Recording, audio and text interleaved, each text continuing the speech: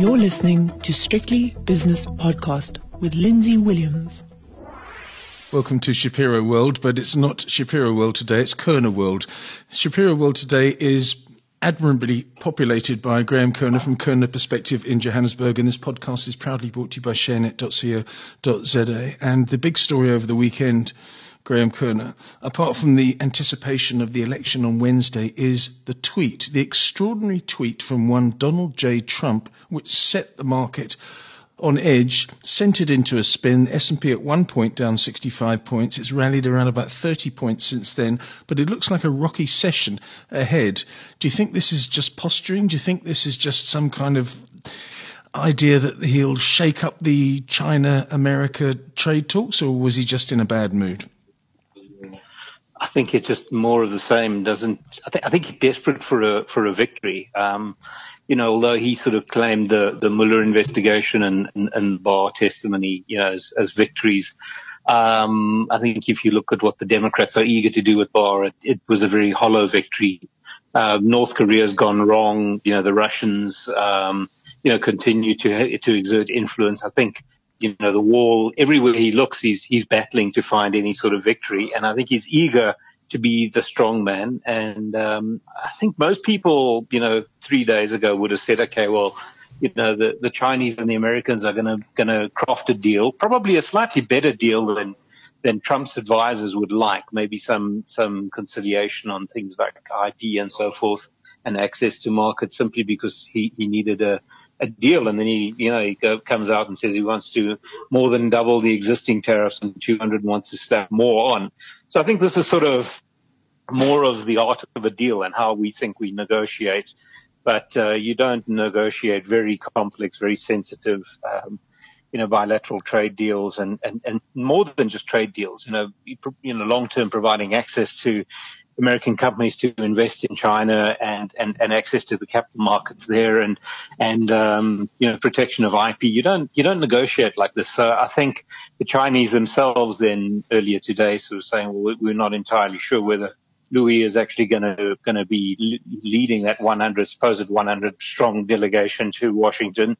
Yeah. So I think this is the way he's always negotiated, but it doesn't work well in very, very tense, very complex situations like bilateral trade deals.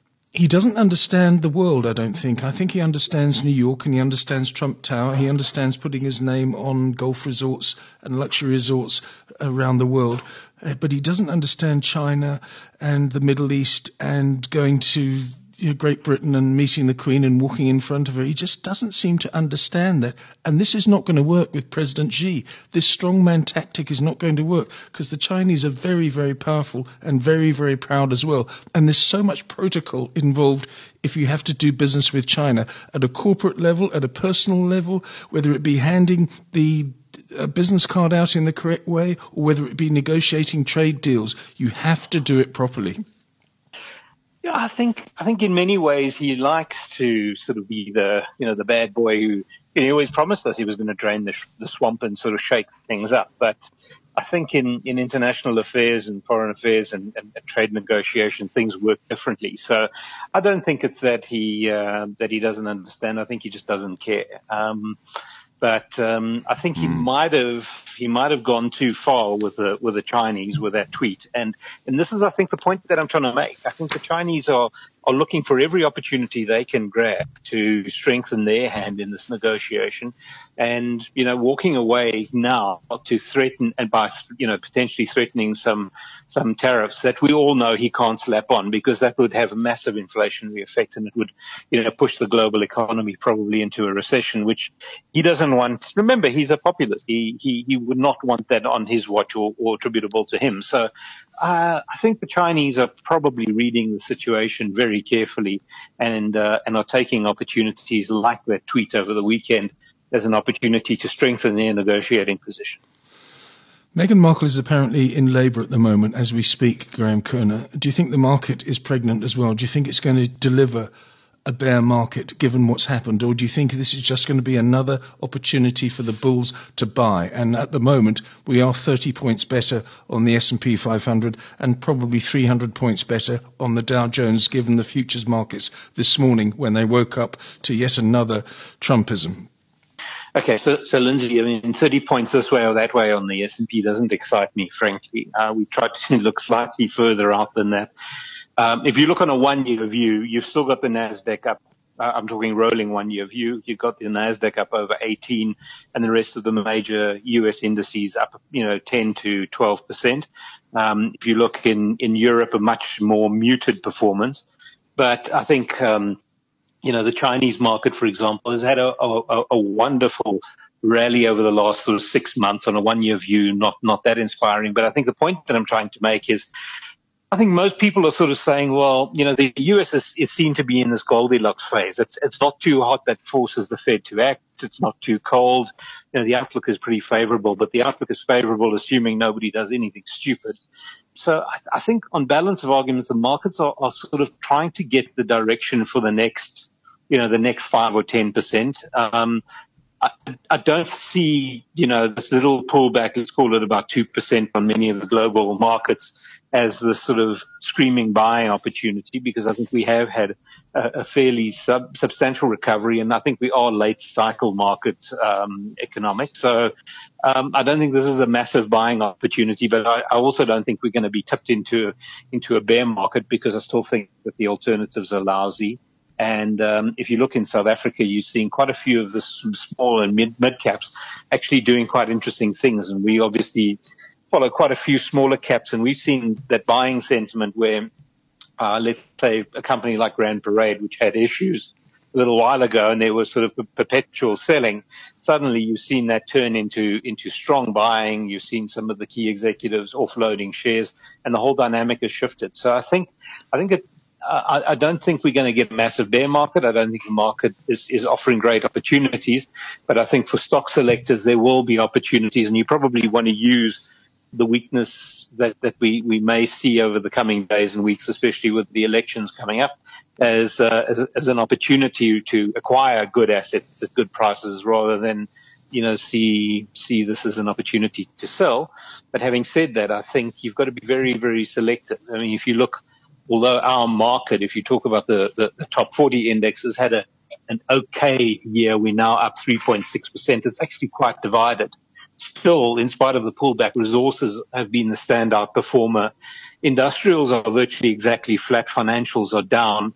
And when you look at sort of the small caps and the mid caps, they're actually quite a bit weaker, as are the listed property index. So indices can be quite misleading. But I think, our view is that the election will probably go according to script, as I like to say. Yes. You'll probably find an ANC election victory in the early 50s to probably the mid, maybe approaching the late 50s, which I think many people see as a mandate for Cyril Ramaphosa then to effect the changes and get the policies through that he's, I think, eager to do. And South Africa can then get on with business. So I think if we see weakness over the next few days, courtesy of what we were talking about, around the trade tensions between the US and China, we would see that as an opportunity to add good counters at good prices. If you go to the Daily Maverick, where they send me their email to us today, it says here, Daily Maverick, final polls show ANC slide. What happens after the elections? But then when you go to it, it doesn't really talk too much about the ANC slide from what I've read. It says here, after South Africans finish casting their ballots on Wednesday, just what happens next can seem a little confusing. The results themselves will dictate much of the post-electoral manoeuvring, both on a national and provincial level. So the slide, I mean, what is the slide? I still haven't got a definitive answer. How much does it need to slide in order for the anti-Ramaphosa faction to say, out you go, son? Well, I think that the irony is that, if anything, they've probably clawed back a few percentage points over the last year or so. So I think the slide is attributable to the previous decade. I think most people would probably concede that. In terms of how much they're going to give back, if you took early 62, I think it was, to say 56, They're 6 percentage points. Best guess is the DA is not going to change awfully much, and the EFF will probably go from what was at 6% to probably early teens. I think that's the big shift that people are looking to monitor. But I think anything in the mid 50s would be, I think, seen to be sufficient of an endorsement for the new president. And I don't think it would give his enemies inside the party awfully much ammunition, because at least then, you can form a government and you can carry on. The worst possible outcome, as we say, would be sub 50%. And, weak coalition governments, as we've seen elsewhere in the world. That's just the worst possible outcome. What are we seeing at the moment on the markets? I mean, I'm looking at the market now as we pre-record this 1 hour before the JSE closes. Naspers down nearly 4%. The JSE Securities Exchange itself up nearly 4%, in complete antithesis to the Chinese-based Naspers. But overall, this little blip because of the Trump tweet, do you think it's sustainable? Or, as you said earlier on, 30 points to you is neither here nor there at Korner Perspective? So I think the other thing that we need to say is the market that is off almost 2% or roughly 2%. You need to add to that the fact that the rand is almost 1% weaker. So in dollar or euro terms, we're almost 3% weaker. I think for us there are pockets of value, and we're looking at companies like, ABSA and City Lodge, for example, and some of the small caps like the Ethos of the world, where we feel they're trading well below fair value, and we're still comfortable to acquire them. In the case of something like Naspers or Richemont or MTN, it becomes a lot more binary. MTN, of course, has got its own issues. Richemont, still on a 1-year view, I think is down about 12% in spite of everything, and including a weaker rand. And Naspers is up on a 1-year view, but that's really just because it came off sort of early in 2018 after the phenomenal rally. So I think things like Naspers are probably quite vulnerable to the sentiment around China, and maybe even somebody like Richemont is quite vulnerable to that. But the broader SA market, I don't think is going to take its cue. As I said earlier, I think we're starting to see buyers dribbling back in, and you're starting to get the sense that people are becoming a little bit more confident about the SA Incorporated story. Of course, that can all get radically unseated by chaos at the polls, but my sense is that's not going to happen. And if anything, then South Africa will be open for business, and we can actually carry on with our lives, and quite possibly then make up for some of that lost time that we've had over the last decade. So I think, we're seeing some value in some of the local financials and some of the locally focused industrials. Resources, I think you've got to treat with a degree of trepidation. As I said, the resources index is still up about 20% on a 1-year view, and that's after, the likes of Anglo's have given back a good 40 rand from recent highs. But I think those recent highs were factoring in, I think sustained higher commodity prices like in iron ore. I'm not entirely sure in the sort of trade risk war or trade war risk scenario that may pan out. So I think the performance in our market is going to come probably a lot more from more locally focused stocks, South African players like the likes of Shoprite, I think, which have given back massively and are looking quite good to us, and less so from the Nasperses and the Richemonts and the index heavyweights. Okay, so you're seeing pockets of value. Simple as that, but you've got to be selective. Is that your message? Yeah, absolutely. And I think, don't worry about the 30 basis points this way or that way. Just try and stick to the narrative, as difficult as it is ahead of elections and with all that's happening in the world. Graeme, thank you so much for your analysis, and we'll speak again after the election. Maybe you'll be singing a different song once the election is over. Maybe something dramatic will happen, but I sense that you're probably right. Graeme Korner is from Korner Perspective in Johannesburg, and that was Shapiroworld, which became Kornerworld. That podcast was proudly brought to you in association with ShareNet.co.za.